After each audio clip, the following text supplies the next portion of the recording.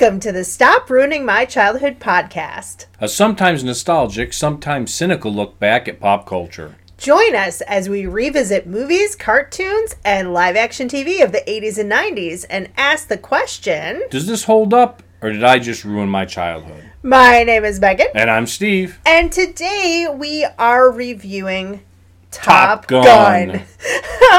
It's our 4th of July episode. It is. And we chose Top Gun. We were going to do it as a bonus, but we're really busy this summer. But instead of taking a hiatus completely, we're going to keep just plugging away and doing the show.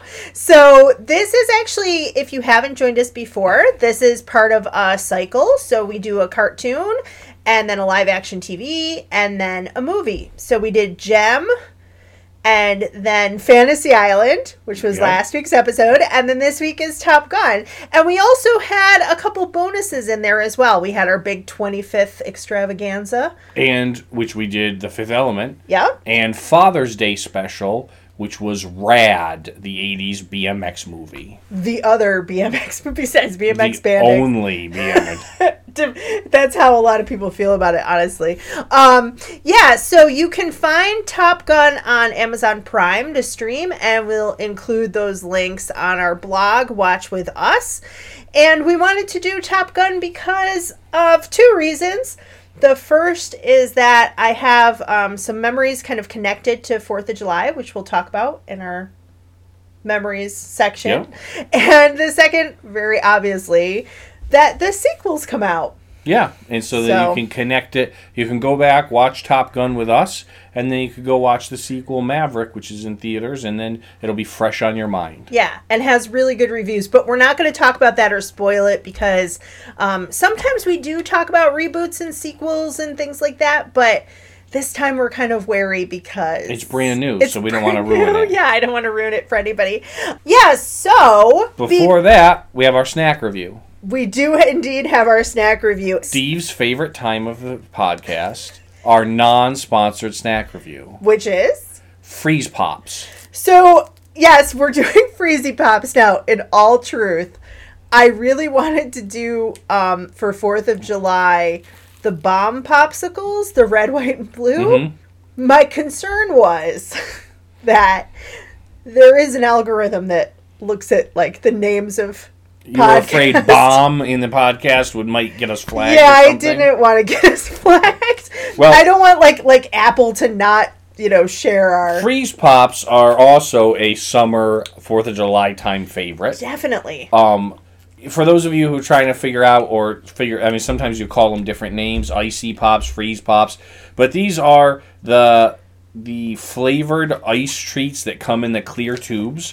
You buy them in the grocery store, and they're melted. They're actually the juice, and then you freeze them, and then you eat them. Yeah. The primary company that makes these is called Gelsert, which was a company that started in the 1920s, making a gelatin dessert kind of mix that was a play on Jell-O and dessert, so Gelsert. Okay. And they also, in 1929, created the powder mix Flavor Aid, which was a competitor, of course, for Kool-Aid. And lost horrifically, I'm assuming. It really did, but the company was kind of struggling, and then in the 1960s, they acquired Pop Ice, and Pop Ice had started making this frozen ice pop dessert. So it is like a popsicle, but it's in a tube instead of on a stick. And the thing that Gelsert did that really helped this take off was that they left them unfrozen. So it was much cheaper to ship them. People could keep them I don't know about your parents, but we always had a box in our garage. And then, part of it would be in the freezer. Okay. Because you don't always have the freezer space, right? That's true. And they usually came, when you opened up a box of them, they usually came in, sheets. Yes. You had to detach the tube you wanted. Yeah, exactly. So you could probably put a sheet in the freezer, I guess. I don't know. Ours, we had three boys, and usually had a lot of friends over or neighbors, so they didn't last real long in our freezer. it's interesting too because not only is it probably save a lot of money on shipping, but for grocery stores, in the freezer area, there's only limited space. Exactly. But like I recall, even recently as an adult, I've walked through the grocery store in the summer, and there'll be like an end cap or like one of those kiosk like middle like basically like dump bins. Yeah, that's where I got these. Full of them. I got these from a bin. Yeah. That sounds horrible. So it's kind of smart because they get more space. Wait, just to be clear, if you're in the UK, it's not a garbage. It's not a garbage can. That's not how we're talking about bins here. It's like a large circular thing that they'll put food into, and they'll put it at the end of an aisle in a grocery store. Yeah, it's like a clearance container almost. Yep. Sorry. So Megan's got hers. I just finished mine. We both chose the pink kind, which I to be honest, it tasted sugary and it tasted fruity. Yeah. I'm thinking, is this maybe strawberry? Yeah, I picked the pink because I liked as a kid I really liked the pink and the blue the best. Okay. And I think the pink is strawberry as opposed to the darker red, which is cherry.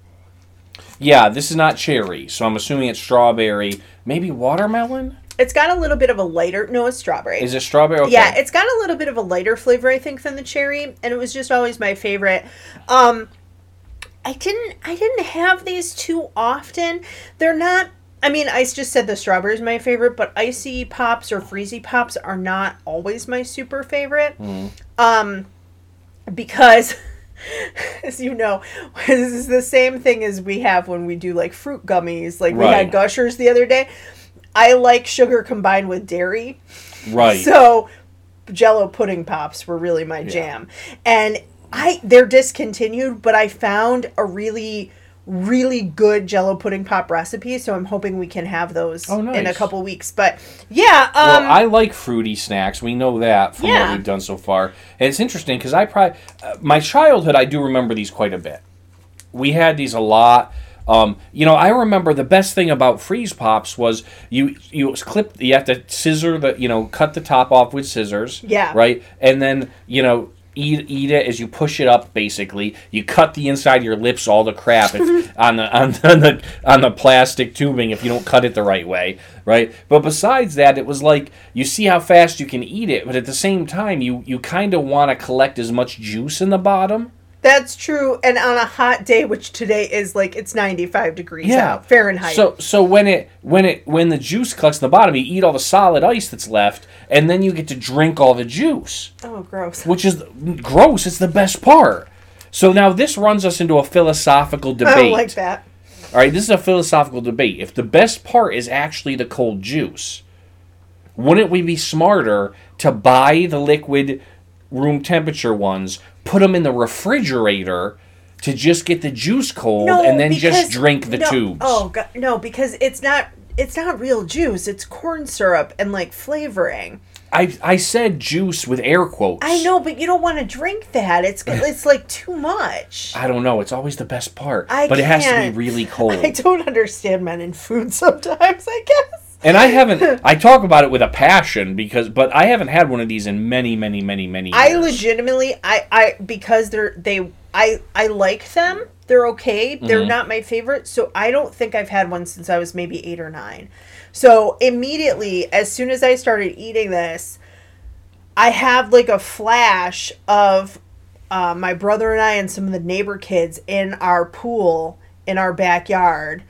All like we'd run, like we had porch on the back, our back porch, and my mom would hand us all Freezy Pops, and then sometimes you'd eat them on the porch, and sometimes you'd try to sneak it and eat it in the pool, and then she'd be like, Megan, don't eat that in the pool, don't eat food while you're swimming. But a lot of times this was a snack while we were swimming because, I don't know if people still have this rule, but like you really shouldn't swim like an hour after you eat. Yeah, you're supposed to. It could cause cramps. And also in the hot summer, you don't want like heavy, like food, right? So even like a Jell-O pudding pop or a little like ice cream cone from the ice cream man. Ice cream man, even that would be a little much. So these were always like they're like a nice light treat. So what is ultimately we're out of fighter jets today. We're not there yet. Oh, jeez. I haven't eaten one of these in probably 20 years.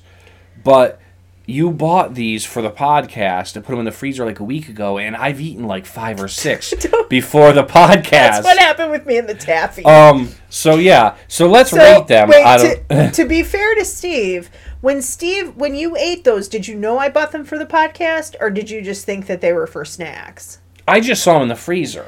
Yeah. But the thing is, I haven't eaten them in a long time, and I just grabbed one and was eating it while I was having TV, and I was like, oh, like maybe I'll have another one of those. And then I grabbed another, and I was like, these are pretty good.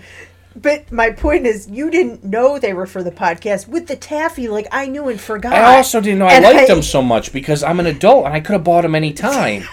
But now they're in the freezer. I was like, these are pretty good. It's a lot of this is, we don't have kids, and so when we don't buy this kind of stuff. That's why, like, even the fruit gushers, they're still around. They're just nostalgic to us because we're like 40 and haven't eaten them in 30 years. It just struck me. I'm an adult. These are my Freeze Pops, and nobody can take them from me. You can buy them anytime you want. Oh my god. So, all right. Out of jet planes.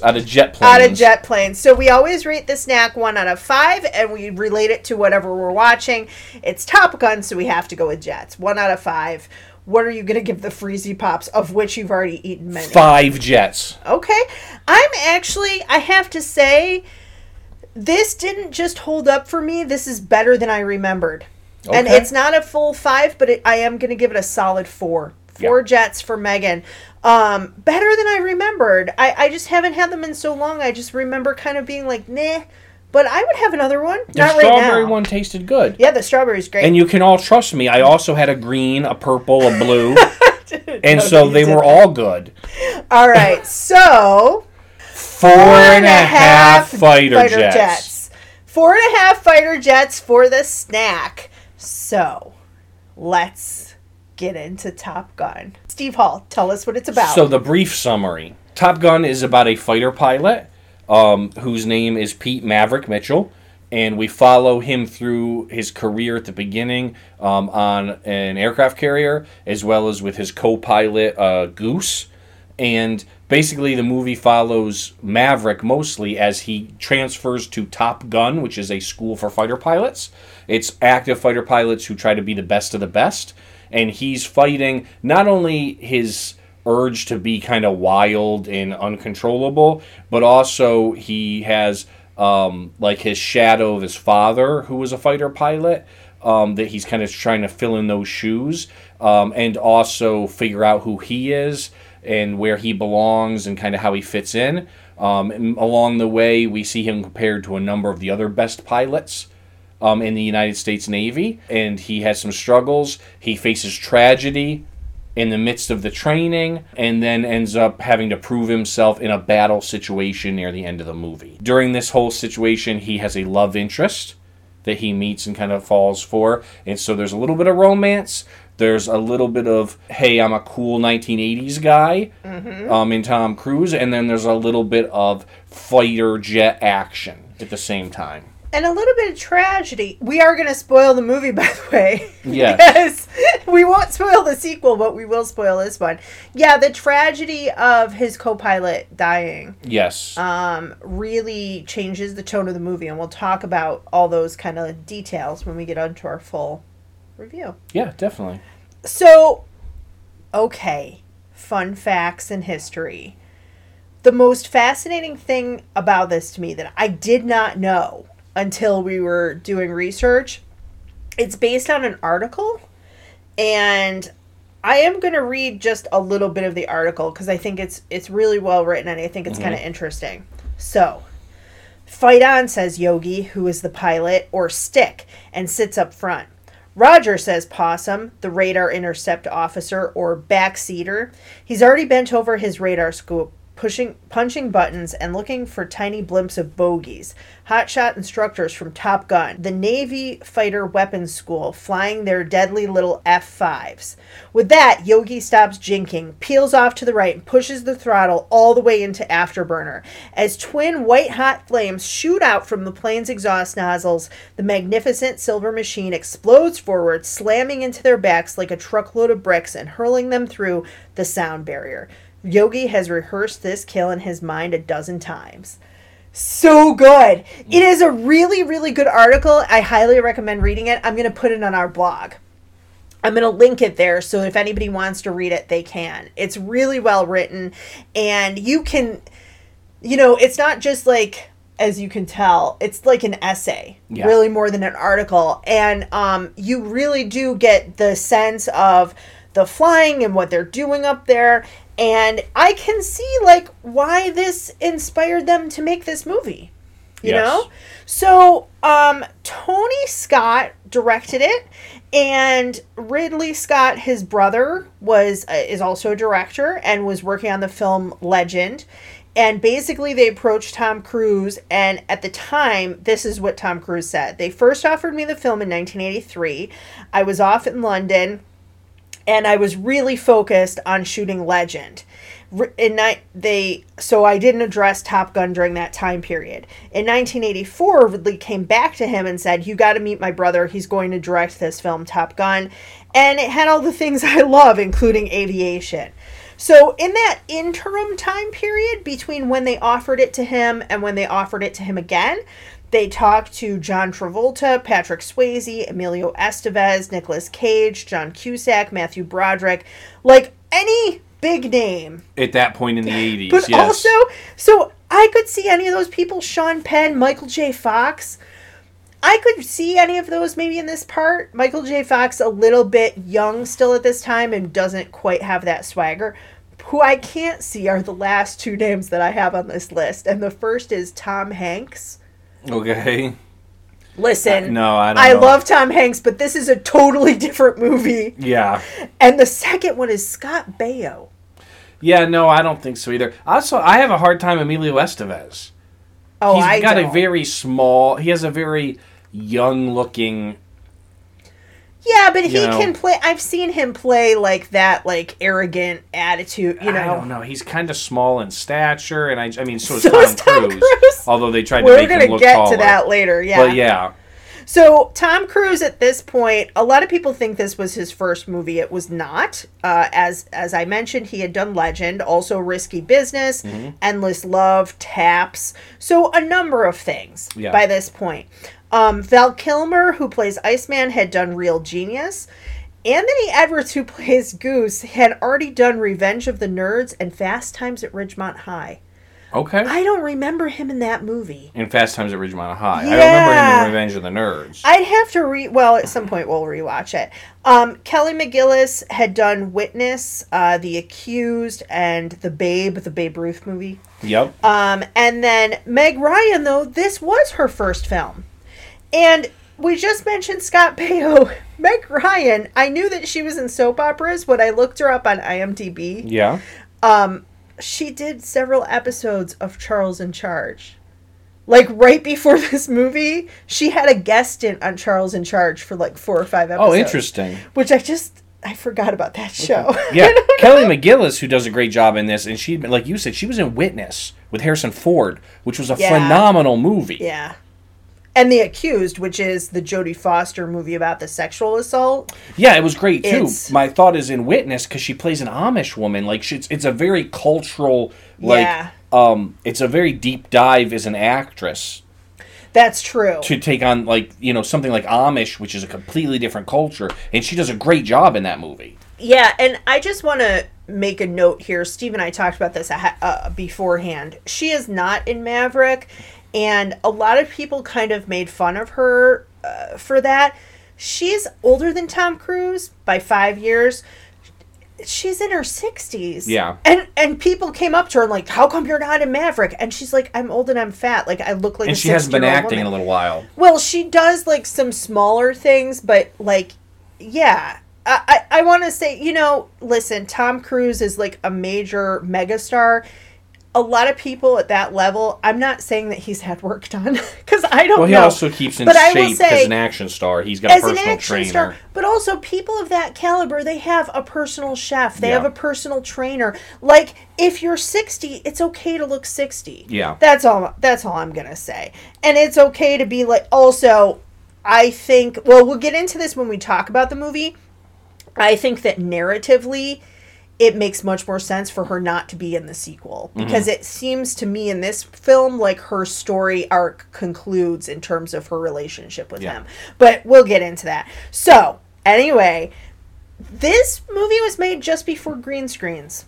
So there were still blue screens, which came before green screens, but they weren't great. And it was really before CGI, although I think around the time of Flight of the Navigator, which had some, but really, really bottom level, right, early. So Tony Scott really wanted the film to be as realistic as possible. All of the effects are practical effects, or no effects at all. Yeah, or they're cameras in jets that are flying. Yeah, he worked with the U.S. government and the military to use real planes, real equipment. They paid the government about $2 million to be able to do that, including real pilots for some of the shots. And basically what they did is that they had 4 camera positions with mounts that had been developed by the Grumman Aircraft Company. Yes. So they mounted one in the cockpit, a second one under the belly of the plane, and then one on either wing. They did some special effects shots with models, and we saw some pictures of that when we were doing research, which was interesting. They basically found this place in the desert where they could shoot the models. So some of the things like the missiles firing and those types of things. Yeah. You know, they got a lot of support from the Navy, and what's interesting is when the movie took off, that's a pun. When the movie really started to do well, the Navy used it as a recruitment tool. Like, there were stories about them, like, being outside theaters to recruit people. That's smart. It is smart, and apparently there's been an uptick since Maverick as well of people interested in joining the Navy as pilots specifically. But Tom Cruise spent time with the pilots in the headquarters at San Diego at the Top Gun school, and so did Kelly McGillis. She shadowed this woman, Christine Fox, who worked at the Marine Corps Air Station in Miramar as a civilian employee for the Navy. The filmmakers worked in conjunction with the Pentagon. The Pentagon was sort of an advisor on this, especially because this was not a gritty war critique movie that made the military look bad, but it was kind of the opposite. Right. And they wanted the Pentagon's help and input on it. And so they brought the Pentagon in mainly thinking that there was a lot of like fighter jet kind of stuff that the Pentagon would put their input in, and they did. But one of the most interesting things was they had them change the script because Charlie's character, she was a naval officer teaching at the Top Gun Academy, and there was a very strict no frat policy. So they made them make her a civilian teacher. Yeah, that makes sense. Yeah. Which they never would have thought that would have been input that they had. They expected it more on the military, you know? So, just to explain, no frat means no fraternization, meaning that a person could not date a superior officer. Right. So that's why she has to be a civilian. A civilian working with them, but not exactly in charge. Yeah. That's interesting. We have... Oh, speaking of Kelly McGillis, and you mentioned the smaller stature. Tom Cruise is 5'7". Mm-hmm. Kelly McGillis is 5'10". Oh, that takes some creative camera work. They had to eventually, for some of the scenes, it's interesting because I think he cares about it now, probably because such a big deal's been made of it. Yeah. But Tom Cruise didn't really seem to care. Who cared were the network executives. They saw some of the footage and they were like, no, we can't have that kind of height difference. So basically, they gave him cowboy boots, like with lifts in them, and the heel on the cowboy boot a little bit bigger, and then they had her wear like flats or nothing. Gotcha. When they were standing, next to each other at different points. So I think that's kind of funny. They gave him like a booster seat on his motorcycle. That sounds mean, but I mean, you're not maybe wrong. But yeah, Val Kilmer plays Iceman, and they really did not get along in real life, but at that time. Right. Now they're cool. Yeah. Because he's Iceman. It's too many puns. But one of the reasons, I guess, is that Val Kilmer had studied at Juilliard. This was basically his second movie, and he wanted to try, like, method acting since it was a drama. Yeah. So he was kind of a dick. So he thought that the best way to method act it would be to really not like Tom Cruise. Yeah. Yeah. Yeah. And it's interesting now. Well, we'll get to that we'll get to this when we talk a little bit more about Iceman. But we said Iceman, Maverick, Goose, and the other interesting kind of historical thing is these are all call signs. Well, you could hear that in the article. Right. Right. Yogi and all that. Pilot call signs came about between World War I and World War II. Oh, okay. We had airplanes in World War I. They were like biplanes, in that era. But it was really when the innovation of the radio came around. So when we could radio from ground to pilots or pilot to pilot, that call signs became better than trying to say someone's entire name. And it was also kind of a code name. I was going to ask if it was for code, so people would know who they were. That's when call signs came about. And it's stuck ever since, right? Yeah. So pilots, even to this day, have call signs. There's a little bit of rules, unspoken rules that go with it. Mm-hmm. First off, it's uncouth for a pilot to make their own call sign. So your call sign is supposed to be given to you by somebody in your squadron. And it's usually based off, you or something about you. Like Iceman, they said he was called that because he was cool as, he never folded under pressure. And Goose is supposed to be Mother Goose. Right. Which they do call him the full name because he's, taking care of the guys. In Maverick, because he's kind of he's like a hot shot. He's doesn't play by the rules kind of guy. Which is the name of the parody, by the way. Yeah. We didn't talk about that. Hot shot, yeah. I forgot. That was the other thing while watching this. There was a scene that I expected, and then I was like, that's not in this movie. That's in Hot Shots with Charlie Sheen, who is the brother of Emilio Estevez, funnily enough. Right, and you've got Tom Skerritt's character, who's Viper. Right. Right, and you have Cougar, Merlin. There's a lot of interesting ones. So I went to a website where you can have a call sign made for you. Oh, nice. What is your call sign? And I put us both in. Okay. And I am now Razor. I dig it. And you're Teacup. Aw, I'm a little teacup. So that's adorable. So that's our little call sign history and activity.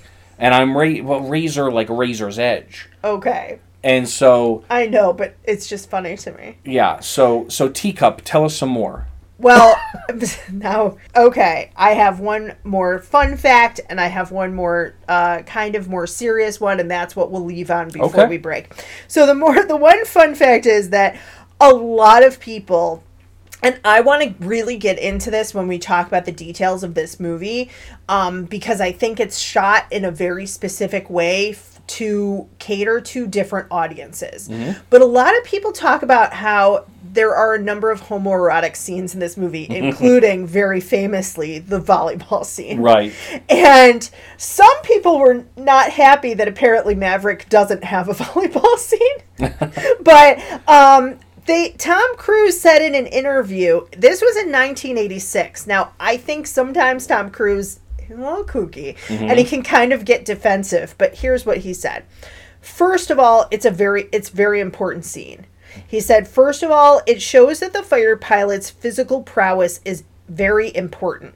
Plus, the scene shows the constant competition between these guys, how they compete on every level. Mm-hmm. I kind of agree with him in terms of characterization.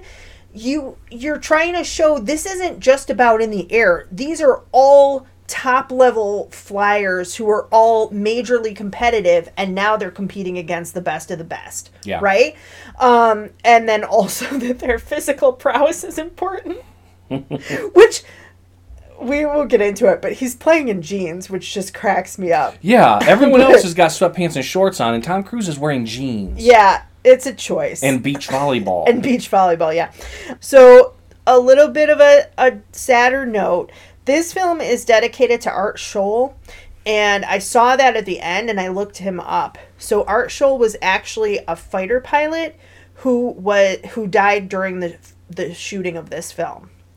at age 54. Oh, wow. Yeah. This is something that isn't talked about as much. You know, there was that tragedy with Alec Baldwin recently where the prop gun, and there have been other movies where people are killed. I never knew that this was one of them. But he was in an S2 camera plane, and he went into a flat spin. He could not revert, and basically the plane nosedived. His last words over the jet radio were, "I have a problem. I have a real problem." They tried to rescue him, tried to find him. They never recovered his body or the plane. Oh, boy. He was over the Pacific, so it's a little bit different. You know, in the movie, they're in the Indian Ocean, which, and those are things that happen both in the movie and real life, and I hate to end that way, but the film is dedicated to him, which I think is a nice nod to the work that he did as a flyer and as a cameraman. We will pause here, and when we come back, we'll talk about our memories of Top Gun, which are going to be super fun, and then we'll get into our full review and recap. This podcast is supported by its creators and listeners like you. Help keep our show ad-free by visiting our website, stopruiningmychildhood.com. There you can find links to our social media. And this very podcast you're currently listening to. Both Megan and I are authors, and you can find links to our books on our About page. And on our Watch With Us page, you can find videos and links for all the shows and movies we discuss on the podcast. And more importantly, links to buy the nostalgic snacks we review as well. We also post bonus content about once a month. So like, subscribe, and follow. For a small independent podcast like ours, it really does make a difference. Thanks. And now, back to the show. Welcome back. I'm Steve. I'm Megan. Megan, what are your memories, if any, of Top Gun? Okay, listen. I have very specific memories of this movie because I had a friend in elementary school whose name is Christine. I don't think she listens to this, but if she is, hello, I miss you. She was my best friend in elementary school, and then we kind of as people do, you kind of grow apart. But her parents, they had cable at their house, right? So they would tape movies, and they had HBO, so I think I saw this in 1987, pretty close to after it came out, because Christine saw it. She was like, "You have to watch this movie because there's this guy and he's so cute." And so I went over to her house. I would never have been allowed to watch this movie at home, by the way. But I don't know if we had a sleepover or if it was just after school one day because she lived pretty close by. But we watched this movie, and I remember a couple of things. That number one, she wasn't wrong. He has a little glint in his eye and a little smirk, and I do like that. I do like somebody with a little bit of sass, and I think babyface guys appeal to young girls more. Same reason Justin Bieber has a career, or very early New Kids on the Block, right? But the other thing was that, okay, for younger Megan especially, there's a lot of flying in this movie. And you know how I feel about a chase scene. So it didn't... But these are dog fights. Yeah, but so if I remember correctly, I think that we fast forwarded a lot of the flying, which, by the way, is horrible because that's the plot also takes place. It's not just they're flying around. Right. There is plot going on in character development and all of that. I did not remember the beginning scenes of the movie before they went to Top Gun school. I don't know that I ever saw those, ever, because I haven't watched this movie probably since, again, Freezy Pops, maybe 10, 11. This is one of those things that I never owned a copy of it, just for whatever reason. We never, because of my brother's age, a lot of times when we went to Blockbuster, we had to find things that both of us liked. Yeah. He would have been way too young for this movie, and when it first came out especially. He would have been 2 or 3 years old, yeah. Right, but I mean, even later on when we're going to Blockbuster, if I'm in 6th or 7th grade. Yeah. And by that point, I don't know that I would have wanted to watch it again. So really, I really haven't seen this movie since elementary school. I think maybe 5th grade, maybe 6th is the last time I saw it. Okay. And even when it was on, like, TBS all the time, this isn't a movie where you can, like, catch snippets of it because it doesn't make sense. If you come in the middle of, like, Animal House, it's just funny, right? Yeah. But if you come in the middle of this movie, it doesn't make sense.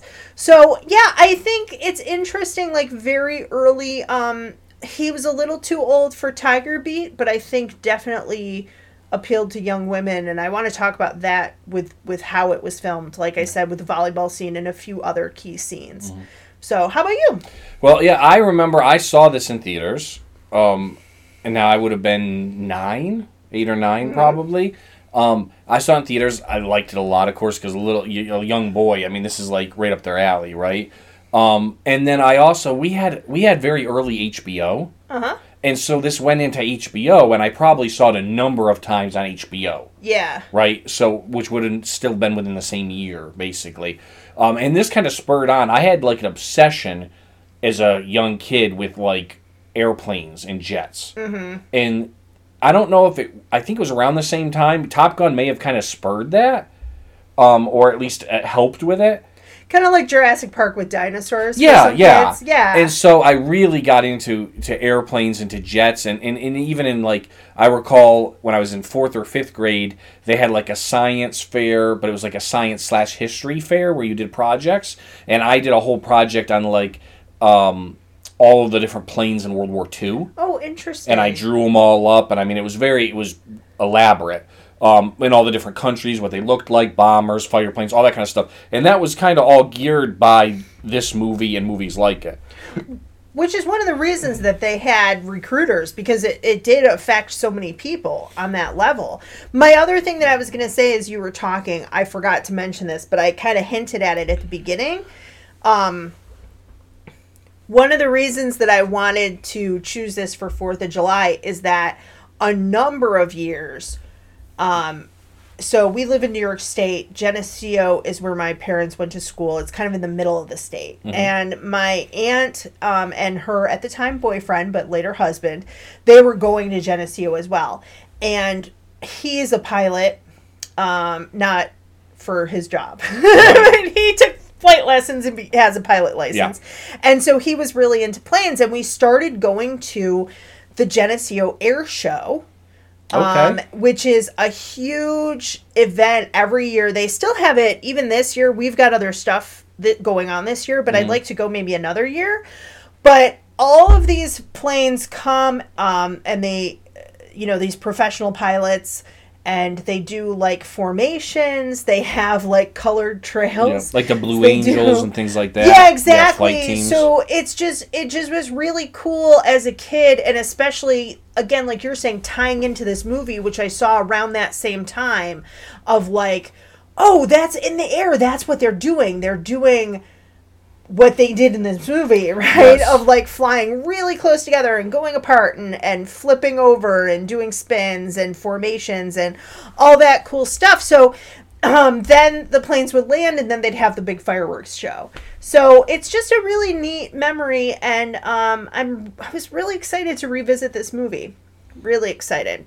So let's get into it. All right. So the opening scenes, the opening section of Top Gun starts off with Maverick and Goose being stationed on an aircraft carrier. It's actually the USS Enterprise. Which was one of the flagships of the U.S. Navy for a long time. The Enterprise. So that wasn't intentional? No, the Enterprise was one of the first super carriers. It's one of the first nuclear-powered carriers. But did they name it after the... No, they did not. Because it was from 1960. The USS Enterprise it was christened in 1960, and it was decommissioned in 2017. Wow! Yeah. So it lasted a long time. It lasted a long time. It was one of the first nuclear-powered aircraft carriers. So is that what they named the Enterprise in Star Trek after? It's possible because Roddenberry did utilize a lot of naval information. Interesting. And so that is the USS Enterprise that they're on, which is awesome. And then they also are in the Indian Ocean. Yes. And they're scrambled to fly a mission to go out and fly around basically and check things out. And I think it's rescue mission. Basically, they scramble a few planes. Maverick and Goose are one of them. There's also a guy named Cougar and Merlin, who are another flight team. And they come across some enemy planes. From Russia. Well, no. This is the key, actually. And it was part of the Pentagon being connected with them. They never, in the entire movie, say who the enemy is. It's heavily implied. And the paint scheme on the planes are done in a way that it's actually no countries. And when I did research into this, they actually said that initially, before they were told, like, don't make it a country because of the Cold War, right? It was actually supposed to be North Korea, because they're in the Indian Ocean as well. Well, that also makes sense. Which another communist country at the time. And the paint scheme is black with a red star, which could be any communist countries, basically, is really what they were going for. But no, because later when he talks about flipping the bird, he says that it was to the Russians, didn't he? No, he said it was to the MiG, and a lot of different countries used a MiG. Mainly it was Russians, but because because Russia fed armament to a lot of communist countries, they specifically never name who the enemy is. Interesting.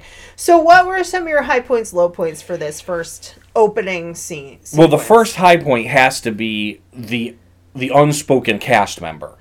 Kenny Long. Which is the F-18 or the F-14 Tomcat. No, I was going to talk about Highway to the Danger Zone. No, the F-14 Tomcat, which is the jet that Tom Cruise is flying. Yeah. Okay, it's the naval jet.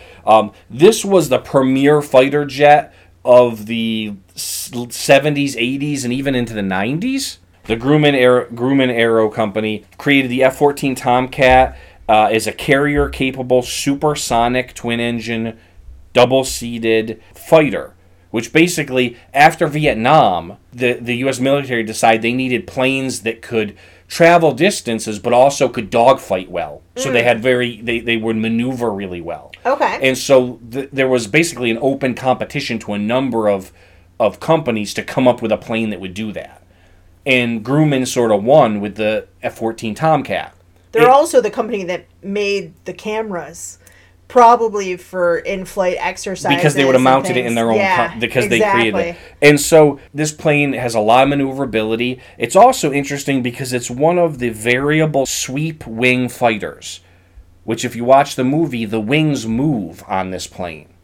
Oh, yeah. Which makes it more maneuverable. It can stop quicker, it can adjust, and for long distances, when not in a dogfight, the wings can close up more, and the afterburners kick in, and it goes to, in the movie, they call it supersonic, which it goes to a top speed of Mach 2.4, which is 2.5 times the speed of sound. But the razors I buy you are Mach 5. Well, they're faster. That's why I don't use them anymore. The Gillette. That's why I have a beard. But that's your call sign now. No, I'm just messing with you. Yeah, that's fascinating. My two highlights were that, number one, almost every song in this movie is gold. And we open up with Highway to the Danger Zone, Kenny Loggins. And I know we're going to get into reception. I know a different song won awards. I don't know why this song didn't win awards, because immediately, like, the whole tone of the movie is set with that song.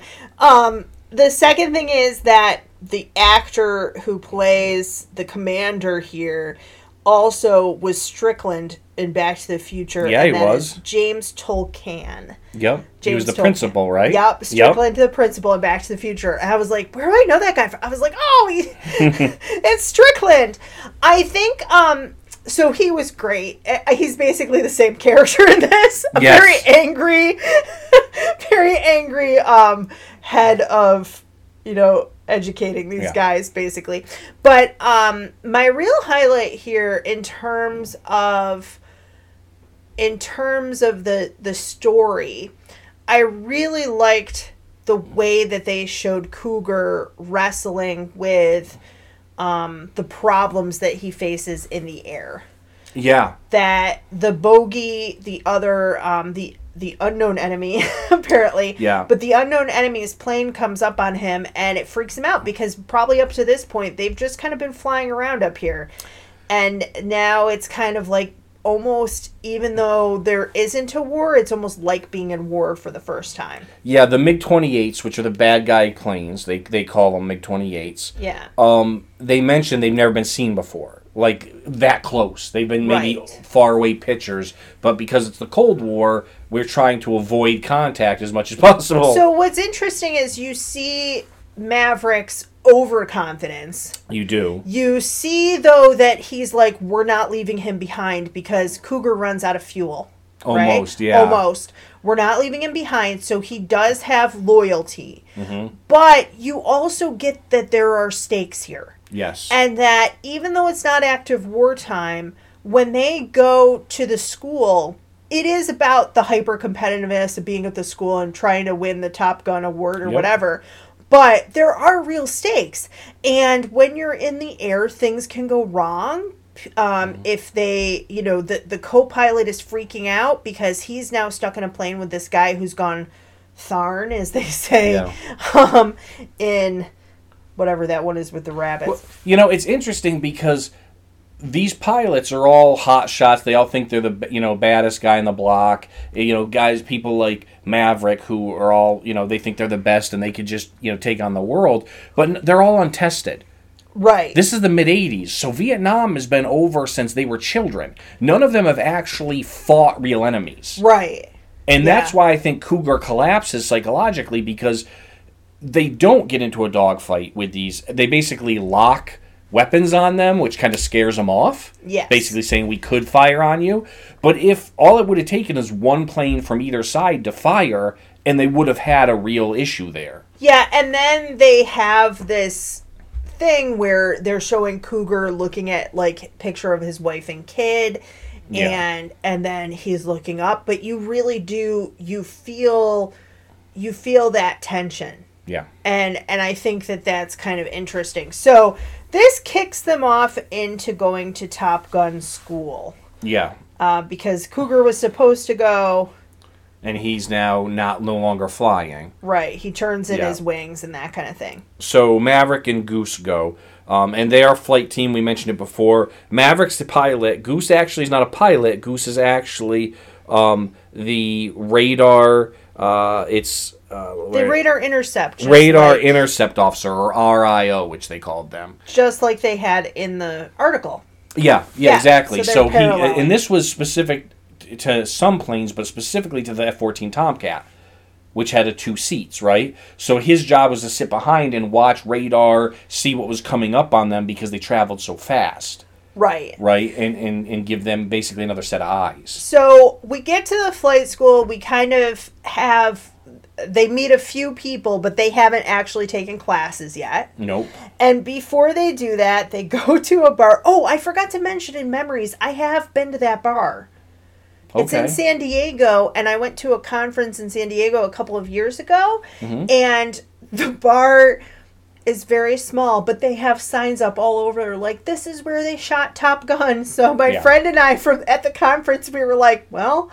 We gotta go in the bar, right? And it was the middle of the day and no one was there. But they have pictures of like Top Gun, the movie, and everything all over. So it's kind of cute. But at any rate, they go to the bar and they are trying to pick up some chicks, and then they sing "You've Lost That Lovin' Feelin'" to Charlie. Yep, they haven't met her yet. Tom Cruise just kind of eyes her and decides that was going to be his target. And then they have some flirty banter, and that closes out the scene. You missed a big part, because she blows him off and goes over and sits at a table with a friend of hers, right? Yes. And that guy is the real Viper. What? So Tom Skerritt plays the commander who's Viper. Oh, The real Viper was a consultant on this movie, and he was the guy that she sits in the booth with. I missed that in my fun facts in my research. I didn't know that's such a cool detail. So at any rate, this scene, okay, I have 2 things to say about this scene. First of all, the target-rich environment is nauseating. They walk in and he's like, it's a target-rich environment. No. I don't like that. I don't like you looking at women like targets. And they have a $20 bet for, quote, carnal knowledge. I don't care for that either. But it's a one-sided bet because Goose is married and he's not actually looking. It's really Tom Cruise is looking. So let's get into this. This is what I find the most interesting about this film, besides the fact that it was based on an article. The most interesting about this film is that the setup. So I've mentioned on this before the male gaze, and I haven't really gone into detail, but basically that means that it's a story told from a male perspective, right? So the whole setup of this movie is a male gaze movie. It is men in the army. They go into a bar. They're looking for women. Eventually, that's the chase and the conquest of the woman is like the goal, right? I don't necessarily mean like sleeping with her, but winning the girl. That's the goal. And the second goal is winning the Top Gun prize, right? So being the best in your field and showing prowess in military might and also in your profession and also winning the woman. And so it's a very male-driven story. The camera work, even though it's done by a man, is set up for a female gaze. So what I mean by that is when there is a love scene with Tom Cruise and Kelly McGillis, in any other male-driven movie, the camera stays on the woman, shows like her chest, shows her figure. The camera does not do that in this movie. It stays on Tom Cruise and his face and his chest and his abs. Like, same thing in this, when it's him wooing her and doing this song, but the camera work isn't her as, even though she's his object, Tom Cruise is the camera's object. Yeah. And same thing with the volleyball scene. Yep. And so what's fascinating to me is that I think that's one of the reasons why that volleyball scene is called out as being strange, because for a lot of men, they're used to seeing women portrayed that way. So I think what they did with this film very deliberately, they were like, we want this to be a huge summer blockbuster. If we make it from fully a male gaze perspective, only guys are going to see it, right? Yep. So you have this star who's like a cutie patootie and has like a little smile that never reaches his eyes. But you have him who has a little smirk and who's really cute, and the camera lingers on him and objectifies his body for women. But for men, you have all the fighters. So it's just fascinating to me how this movie was done. Okay, second thing. The singing is so off-key. And I remember this as, like, they sing this song to her of You've Lost That Love and Feeling, and they woo her. They sound like... they sound like drunk guys at a bar. I mean, I thought that they were really on-key and really great, and they are not. Okay, they're really bad. From the time I was 15 until my early 20s, I spent every summer working at a summer camp. Okay.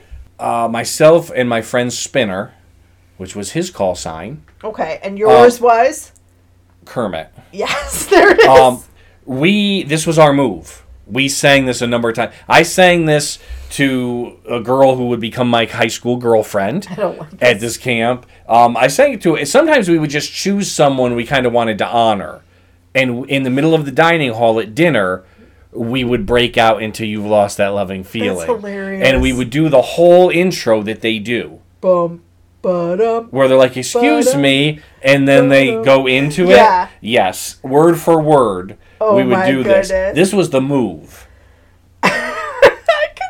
The sad part is, if you had done that, it would have worked. It would have worked. And we do. You've heard me sing. I do not sing on key. You don't. So this was great. But Tom Cruise doing it with, to be honest, Anthony Edwards, I think, does a great job in this movie. I really like him better than Tom Cruise. He's been in a lot of things. You mentioned some of the stuff he'd been in. Anthony Edwards. I was going to say, to me, in my childhood and teenage years, Anthony Edwards will always be Dr. Green from ER. Yeah. Yeah, 100%.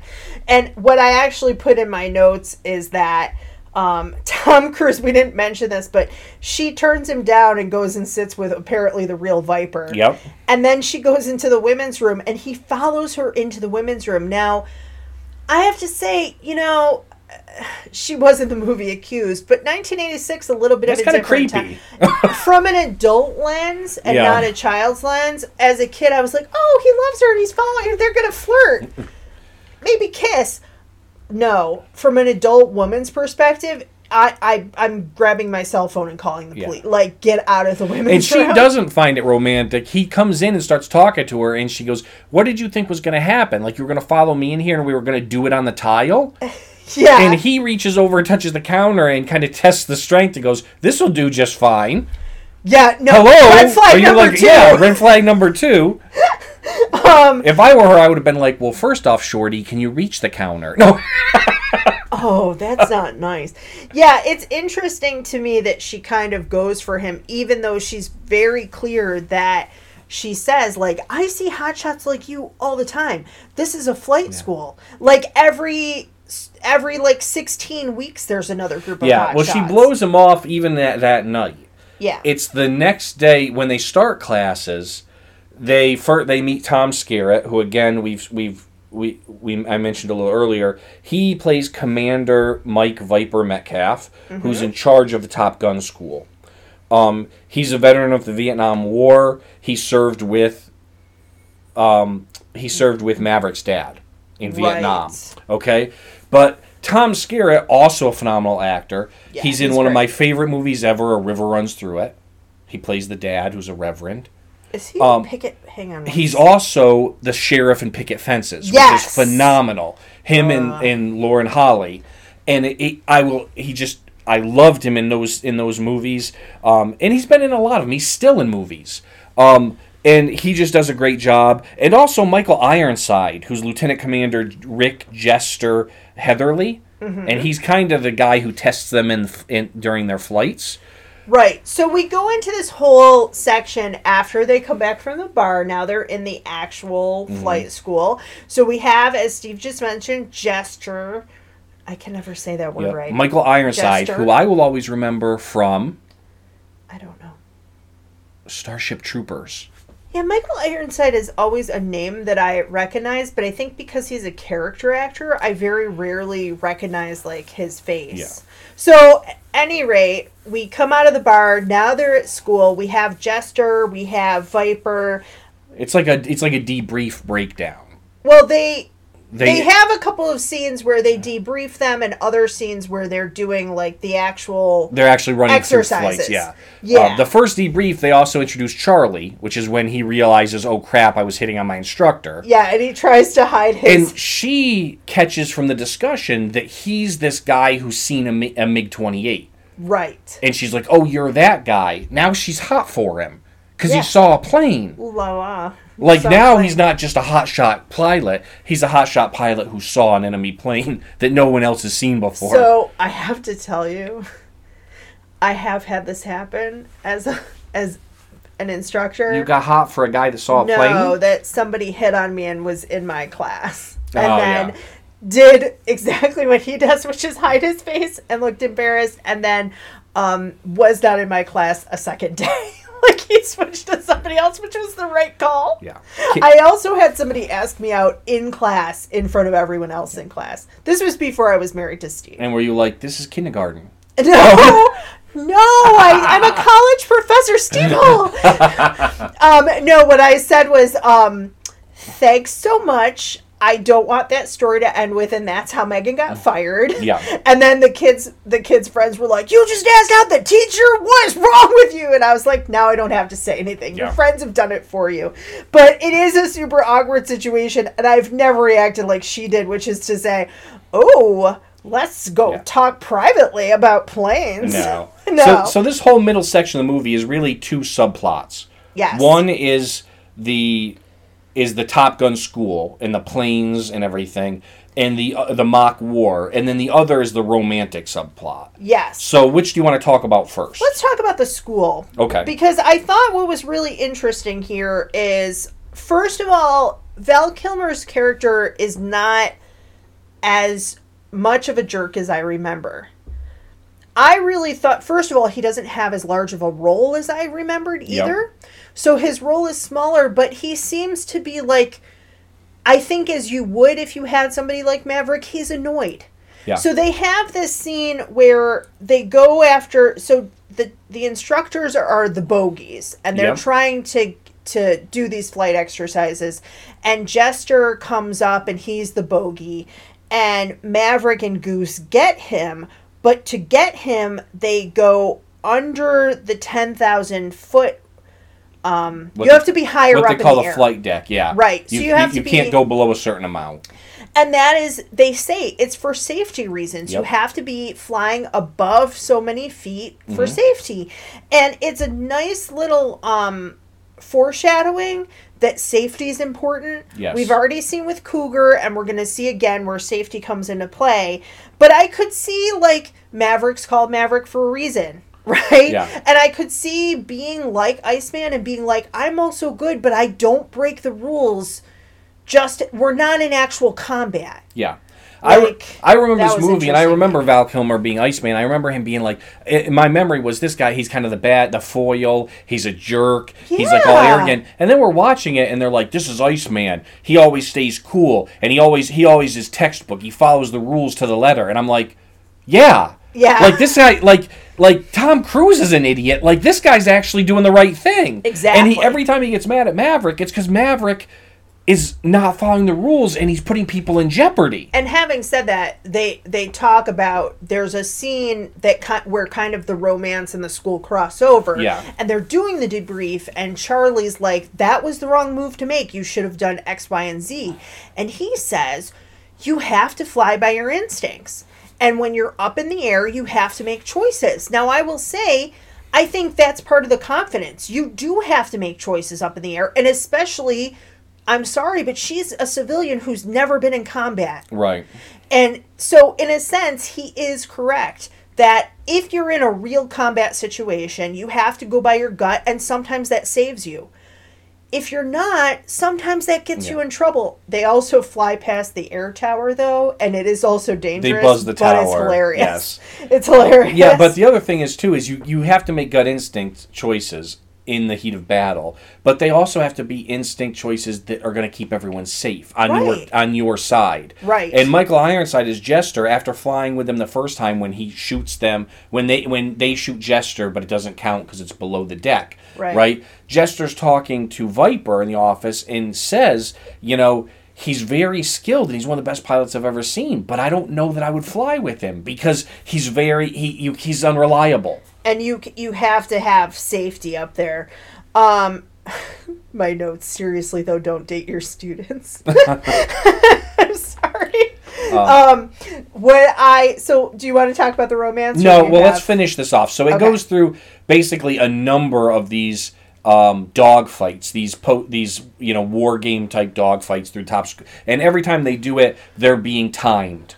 Yes. And it leads up to one of the last ones that they are Iceman and his RIO Slider and Maverick and Goose are together as a team, and they're going up against Viper and Jester. And so, they're both of them are very close. Iceman and Maverick are both very close in points. Okay? Right. Well, they come in, and Iceman's in front, and Maverick's got his wing. He's behind him, and Iceman has to take the shot, and he keeps not taking the shot. Well, part of it is because you get more points the longer you go before the kill. So he keeps saying, give me another 10 seconds, give me another 15 seconds. And Maverick keeps saying, take the shot or move out of the way. Right. So I can take the shot because I've got him locked too. And it's at that point he holds off too much. Finally he breaks, and when he does, that's when the Maverick's jet gets caught in the jet wash, okay? And it stalls. This is actually one of the downsides in real life of the F-14 Tomcat. It's sometimes, because of its dual engine capability, it sometimes had the... in jet wash and different other areas, it sometimes would stall out. Right. Which could, especially in high tense situations, which could make an issue. They solved that problem later with it, but it was a real life problem. And it stalls out, goes into a spin, And when he ejects, Goose hits the canopy, and it kills him. Yeah. And that's kind of what ends his Top Gun academic kind of career. Right. I like the way you worded that kind of ends, even though he goes back, and we'll talk about the end piece, that kind of does end his career at the flight school. Right. For all intents and purposes. So let's back up and we'll talk about the romance piece during this section. The other plot. Ooh la la. There we go. First, I think that part of the... She's laid down. Good. Okay, hang on a minute. First, I think that a big part of the romance does come into play with Goose's wife and kid, played by Meg Ryan. Yeah. You mentioned Meg Ryan, this is her first film. She actually is, this is the other thing that I guess we talk about holding up or memories. I remembered her being in more of this film. She's only in like 3 scenes. Yeah, I did too. It's interesting because I guess because she became such a big star later. Yeah. That we kind of, I don't know how to put it. We kind of associate her with being a bigger part of this movie. Well, it's very similar to how when we did Flight of the Navigator, how I felt about Sarah Jessica Parker. Yeah. That because she's such a big star in my brain, like my childhood lens, like she was a big part of this movie, and she really isn't. She's young, she's beautiful, and it's interesting so because they don't shoot her as a sex symbol, but as a young mom with a toddler, and she's portrayed as cute. Yeah. You know? But also Goose isn't a sex symbol either. That's true. Right? Yeah. He's the family man. Right. And so they really complement each other very well, and I love Goose, take me to bed or lose me forever. Yes. I love it. It's such a cute line. Hang on a second. But the other piece that I think is interesting about the love story, you know, we talked about he's chasing her and all of that. This is also a time, so we're after the second wave of feminism in the 70s, and in the 80s, a lot of women were like going back to work and going into the workplace, and many times now they're the boss or they're the person in charge. So you have this interesting dynamic where it's not like she's Tom Skerritt's character. Right. But she is a woman in a position of power. And to me, I liked that because she's not a dumb, like, I don't want to use this word, but I don't know. She's not a dumb bimbo in a bar that he's just picked up randomly. No, she's a strategist. She's actually the brains of the whole operation. And she has a degree in physics, so she understands planes. So they do have a lot in common, and the chemistry is really great between the two of them. And there's a number of spots where it's not even like she's really smart and she's there, but she's all doe-eyed. Like there's a lot of places where she critiques his flying and his, you know, the fact that he's a great flyer, but he makes sometimes risky, stupid mistakes. Yeah, she even says to him at one point after the debriefing where she had told him that he did the wrong thing and it wasn't textbook, right? Mm-hmm. She says, I didn't want to say in there that I do think that you're a great pilot because I don't want people to think I'm falling for you, but my assessment of you wasn't wrong. Yeah. Right? And what I also love, they talk about him being reckless, and he's like, F you, and then he drives recklessly on his motorcycle away. Yeah. Then she drives after him recklessly. Yeah, they're both driving recklessly. But I think that it's an interesting power dynamic, and I think it really worked. Yeah. It really worked well. I also love the scene where the 4 of them are all together, like on a double date. Mm-hmm. So after we have the love scene where the camera lingers on Tom Cruise instead of on Kelly McGillis. Yes. And it's all in blue, which was really weird. It's like they wanted like dim blue light, but anyway. It's interesting too, and this is one thing I did like, is the first time he goes to her house for like their first kind of date, he shows up and they talk a little bit, but then they don't hook up. he's like, I'm going to go take a shower. And she's like, ooh. And he leaves to go take a shower. And I'm like, okay. I'm like, that's a power play. He also, they're in an elevator at one point, and you think they're going to do something there, and he just, like, winks at her and leaves again. So he's kind of playing with that power dynamic to take some of the power back, since she's, like, more in a position of authority. Yes. But at any rate, we have the love scene. I did laugh at it. Steve looked at me and I'm like, oh, it's so cheesy. And looking at it as an adult, I'm like, oh, God, you gotta be kidding me. And the Take My Breath Away song by Berlin is Take playing. my breath away. Oh, it's just... Dun, dun. No, I'd rather... Dun, dun. Let's put Highway to the Danger Zone back on. Like, oh, but it's like... It's very, like, delicately, like, following him and his, like, mouth open as he, like, kisses her. And, oh, no, I can't deal with it. I also think, I'm going to be honest here, you know, part of this show is, does it hold up? And we know a lot more about Tom Cruise now, right? Yeah. So I look at Tom Cruise totally differently than I did when I was 11, 12, 13. Yeah. And, he does kind of creep me out a little bit. I just have to be honest. He creeps me out a little bit. Yeah. Bit. This was before he was into Scientology. No, and he was everything. already... I think he had started... Because his first wife, Mimi Rogers, is the one that introduced him to Scientology. Okay. And I believe he married her in 85. But it would have been very early on. Yeah. But even so... and I love... Sometime we'll revisit Far and Away, a movie that was just my absolute favorite. But even in that... there is something always a little artificial or plastic.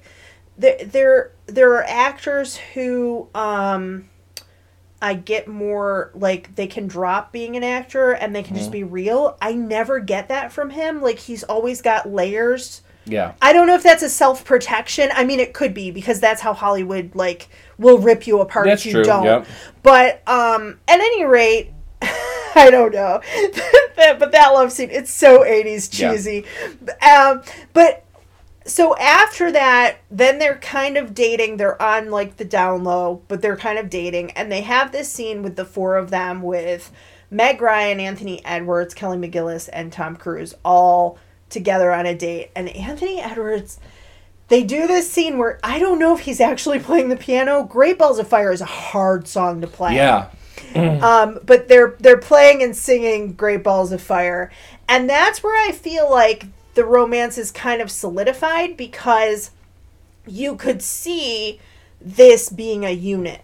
Yes. Right? Like a family. Yeah. And he even says to Goose that at a different point, you're the only family I ever had. Yeah. I actually think that the bromance between Maverick and Goose is even more important than the romance that Maverick has with Charlie. Right. And that, to me, so what happens, in my opinion, is that after Goose's death, he cannot be with Charlie.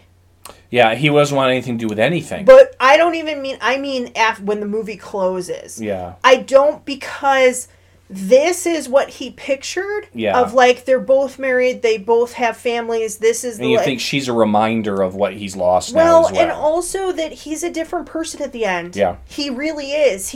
And that's his character arc, and he changes. Mm-hmm. But I think that he's become somebody who can't be with her. Yeah. That was kind of my read on it. Even though, well, we'll get into it. So we've gotten to a point where these two subplots meet, right, which is the death of Goose, right? Right. And he doesn't. He's basically avoiding Charlie. Yes. Right. We have the Goose's funeral. He's avoiding Charlie. He's basically quits Top Gun school. He basically tells them he's not flying anymore. Right? Right. And then he packs up Goose's stuff and he brings it to Meg Ryan, who's, like, in this room. Yeah. And hands it to her. And kind of they hug and kind of cry together. And she says to him, you know, if it had been you, Goose would keep flying. Because he loved flying with you. She said he loved flying with you and he would have kept flying. He would have hated it, but he would have kept flying. Yeah. And she gives him back the dog tags. Yes. When she later throws in the ocean. Like, it's Yeah, Titanic with the lady with the necklace. I was like, Steve and I were like, maybe his kid would want the dog tags? But he basically has to struggle then with going back to the flight school. He starts flying, but he's not taking shots at anybody. He's basically just flying and doing the textbook, but he's never taking a shot, and he's never... So, in his heart, he's kind of given up. He's not being who he was before, and it's just it's almost the pendulum has swung completely the opposite direction. He's taking no chances. He's doing no engagement. Exactly. And we have then, what is interesting is that we break from this to then have a scene with Tom Skerritt's character, Viper. Yeah, he goes to Viper's house to basically seek counsel, because Tom Skerritt is almost a father figure. I mean, you've got Maverick, who never knew his dad. His dad died when he was very young in Vietnam. And now you've got Tom Skerritt, who's like the dad of the Top Gun school, to give him... And it's when he walks into his house, and he's in his office, and he's in like his home den, waiting for Tom Skerritt to come in, that he sees the pictures, and he sees a picture of Tom Skerritt and his dad. Well, the whole point of the scene is that he gets closure on the death of his father. Right. And Tom Skerritt explains to him, we're not supposed to talk about this, but here's what happened. Your old man basically stayed in it and saved three lives instead of getting out. Yeah, so they were in a dogfight. They were in a fight, and he saved other people, and then he tells him, you have two choices. You can quit, or you can go back out and just get enough points to graduate. Like, at this point, you're not going to be the top. But you can finish and you can graduate, and you don't have to necessarily be number one. Yeah. Right? Well, it's the day before the graduation, and he says you have enough points already. Oh, like, you're not going to win the competition.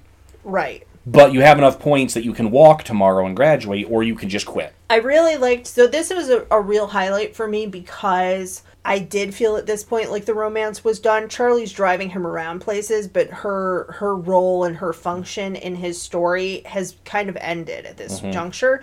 And he needed a mentor to come back in and help him. Yeah. And I liked that it wasn't her, because their dynamic, she's not like a mothering type of girlfriend. No. Right? That he needed somebody. And he also, the death of Goose is really intimately tied to the death of his dad. Yeah. These are two people who that's his family, right? Yep. And Tom Skerritt is kind of saying, like, I'm kind of like you, like, your dad was my friend. Mm-hmm. And at different points, he's been very callous about it, where he's like, people die up there all the time, that's war, move on. Yeah. And here he's like, I get that he was your best friend, and I get that this affected you, so you have to kind of make a choice of what you're going to do. So he shows up to the graduation. He's not part of the whole ceremony, but he is there in his dress uniform. And he does graduate. He does graduate. He does the classy thing, and he congratulates Iceman, who won. And he should have. Yes. Right? He congratulates Iceman and Slider, who won the Top Gun. And Iceman says thanks. Like, they're cordial. It's not like either of them is a jerk to each other. And love. And it's in the midst of this celebration that Viper comes in and says, we just got orders. Some of you are needed right away. So what I did find funny about the graduation is that Iceman and Maverick make up. But again, the camera work... They come in for a hug, and it legitimately does look for a minute like they're gonna do a little kissing. Like their faces are very close together. Anyway, right. We have an incident in the Indian Ocean, and we need, and he reads them out, and it's Iceman, Slider, and then he says, and Maverick. Mm-hmm. He says, and Maverick, you'll get an RIO when you arrive on the carrier. So we're back to the Indian Ocean.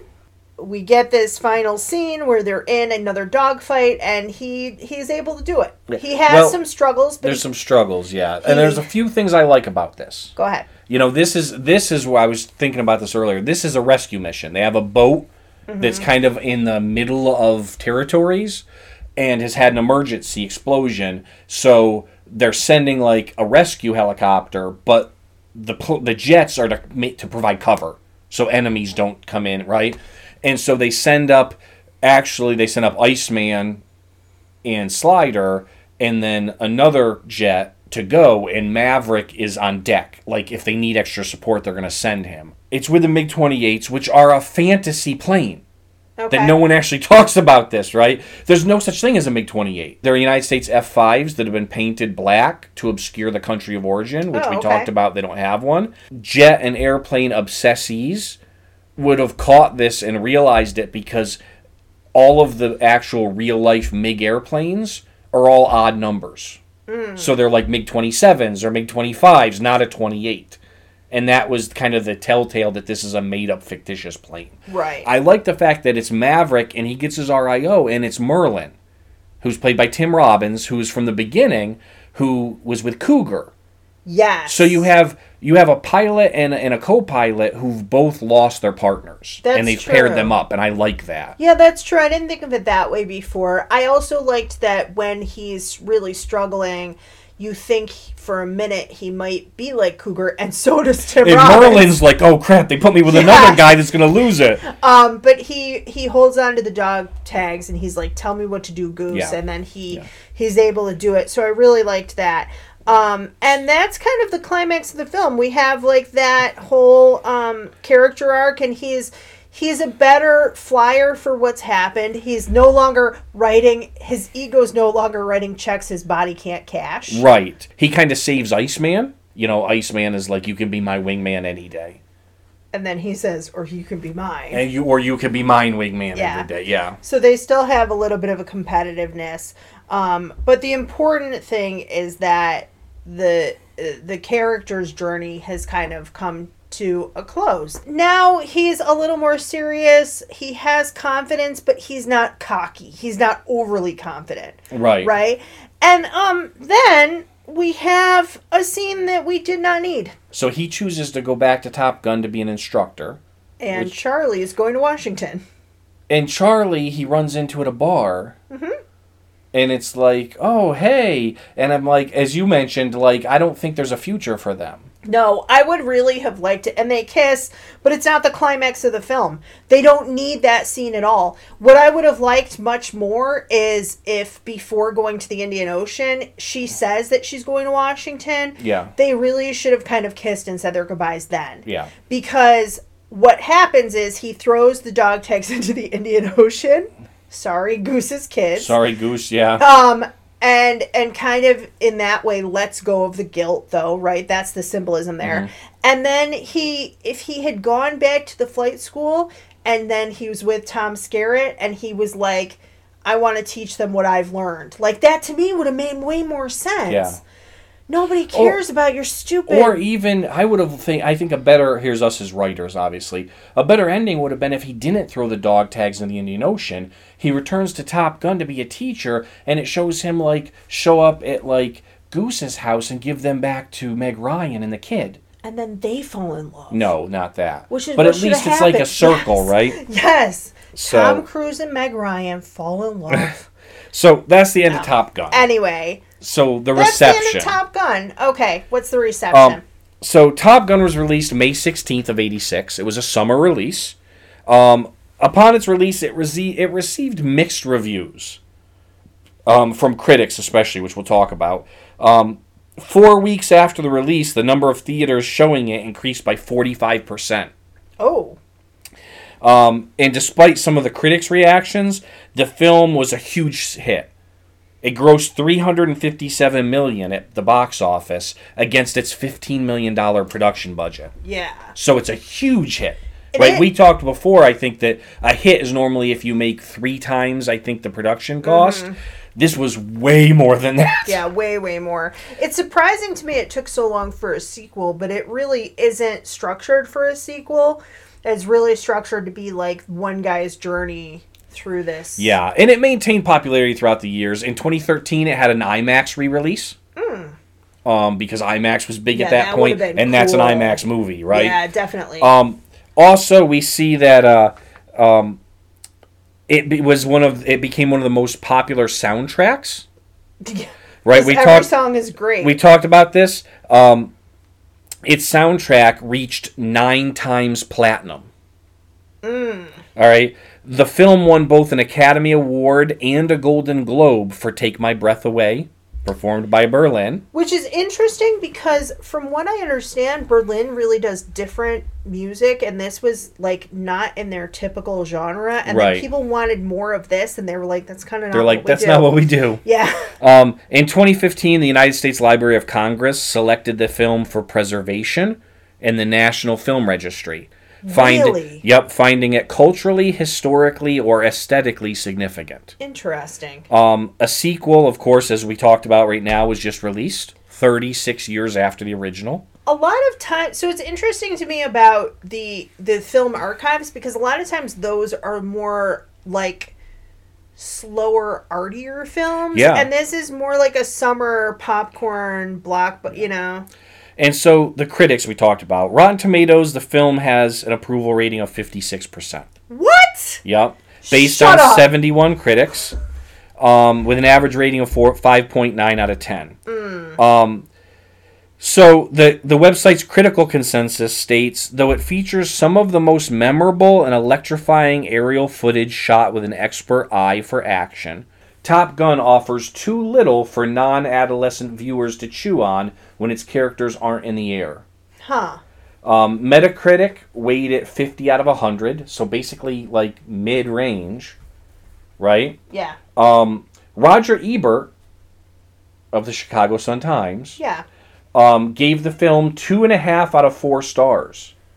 Really? Saying, movies like Top Gun are hard to review because the good parts are so good and the bad parts are so relentless. Well, that's interesting. It's fascinating to me that it didn't win for cinematography. Yeah, and he said, Roger Ebert continued and said, the dogfights are absolutely the best since Clint Eastwood's electrifying aerial scenes in Firefox. But look out for the scenes where people talk to one another. And then American film critic Pauline Kael said, when McGillis is off screen, the movie is a shiny homoerotic commercial. The pilots strut around the locker room, towels hanging precariously from their waists. It's as if masculinity has been redefined as how a young man looks with his clothes half off, and as if narcissism is what a warrior is all about. Jeez.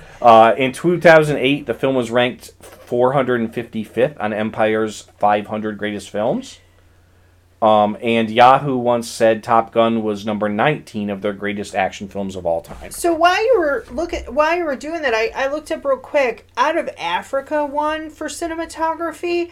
Look, I think it's beautiful and there are wide sweeping shots, but film editing, cinematography, this movie had cameras on planes.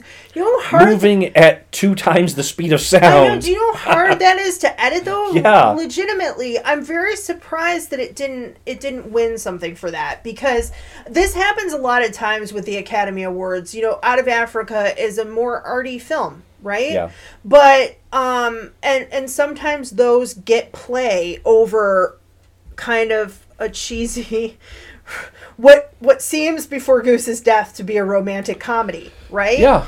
Or a dramedy at the very least, because I think there are some dramatic moments and some comedic moments. So that's what the critics thought. So what do we think? What do we think? Well, I will tell you, I did have some disappointment that Meg Ryan didn't have a bigger role, and that Val Kilmer didn't have a bigger role. I kind of was surprised about that. I think that Tom Cruise is a star. I don't necessarily think he's the best actor. I think Kelly McGillis in this movie had star power. I don't think she's the best actress. Mm-hmm. I think you can see that some of the supporting characters, Anthony Edwards, Meg Ryan, that they are better in terms of the acting department. But the cinematography is great.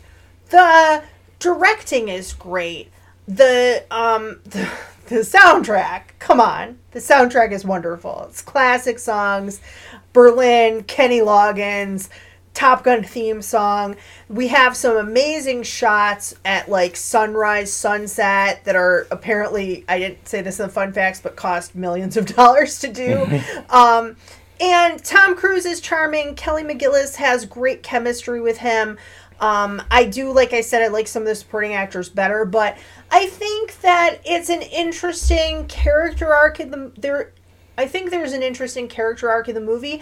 More importantly, I actually enjoyed this more as an adult than I did as a kid. Yeah. As a kid, I was watching this and being like, the fighter jets are flying again. I don't really understand what's going on, probably because we were fast forwarding it. And I was like, he's cute, I guess, whatever.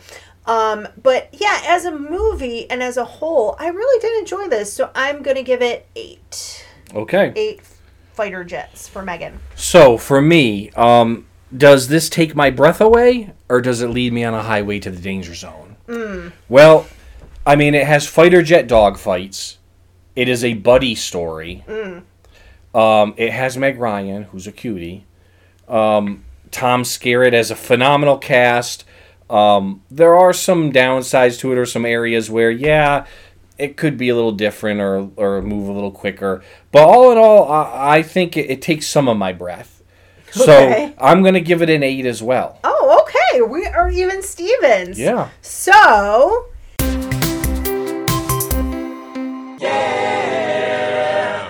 Eight fighter jets out of 10. Yes. 8 out of 10 fighter jets for Top Gun, and 4.5 out of 5 for our Freezy Pop nostalgic snack. Yeah. So, that's our review for Top Gun. Coming next, classic cartoon, Teenage Mutant Ninja Turtles. Heroes in a Half Shell. We're going to start our cycle all over again, and what we've got coming up... Teenage Mutant Ninja Turtles, Quantum Leap. Quantum Leap, because the new one's coming out soon and we wanted to get ahead of it. So it's going to be an interesting. And then Steve had chosen a long time ago for his summer pick, Field of Dreams. Yes. And Ray Liotta, the star of Field of Dreams, just passed away. So True. It'll be a nice tribute to Ray Liotta. I think that'll be a fun revisit. So now it's time for my favorite part. What is Steve willing to watch? Ugh. So Teenage Mutant Ninja Turtles is coming up. I want to watch the pilot Turtle Tracks because it sets up the lore of the Teenage Mutant Ninja Turtles. Yeah, I think we have to. Yep. So here are your choices. Are you ready? Yes. Season 2, Episode 12. The Catwoman from Channel 6. April gets in a freak accident that transforms her into a cat person. Okay. Irma seeks out the turtles for help. I love cartoon descriptions. It's my favorite. Season 4, Episode 6, 4 turtles and a baby. Like 3 men and a baby. Okay. With turtles. The turtles are entrusted with safeguarding the infant daughter of 2 neutrinos after Krang declares war on the planet. Okay. Season 7, Episode 7, The Irish Jig is Up. While the gang explores Dublin, Shredder, Rocksteady, and Bebop use Krang's latest invention to turn all the cuddly critters in Ireland into terrifying beasts. Okay. So this one I picked because we had a similar one for Transformers. Season 7, Episode 9, Lost Queen of Atlantis. While in Greece, April and Irma buy a mysterious amulet. It seems like in Season 7 they traveled because they went to Ireland and then Greece. And also there was one in Denmark. Yeah. Season 10, Episode 7, The Day the Earth Disappeared. Lord Dreg opens up a giant portal large enough to pull the Earth into Dimension X. While trying to stop it, some of the turtles are pulled through. Okay. So we have Catwoman, we have a baby, we have Ireland, we have Atlantis, or at least Greece, and then we have a portal into Dimension X. Which one would you like? I'm going to go with Ireland. Okay, the Irish Jig is Up. I think that'll be neat because we'll be watching one from Season 1 and one from Season 7. I think so too. A while after they had kind of established themselves. Yep. So that's coming up next, Teenage Mutant Ninja Turtles, and our snack will be, of course, Totino's Pizza Rolls. Totino's Pizza Rolls. Because you have to have pizza when you're talking about Teenage Mutant Ninja Turtles. You have to. That's it for us. Once again, I'm Megan. And I'm Steve Razor. And I'm Megan Teacup. There you go. All right. Now we have our call signs. Have a great week, everybody. Thanks for listening.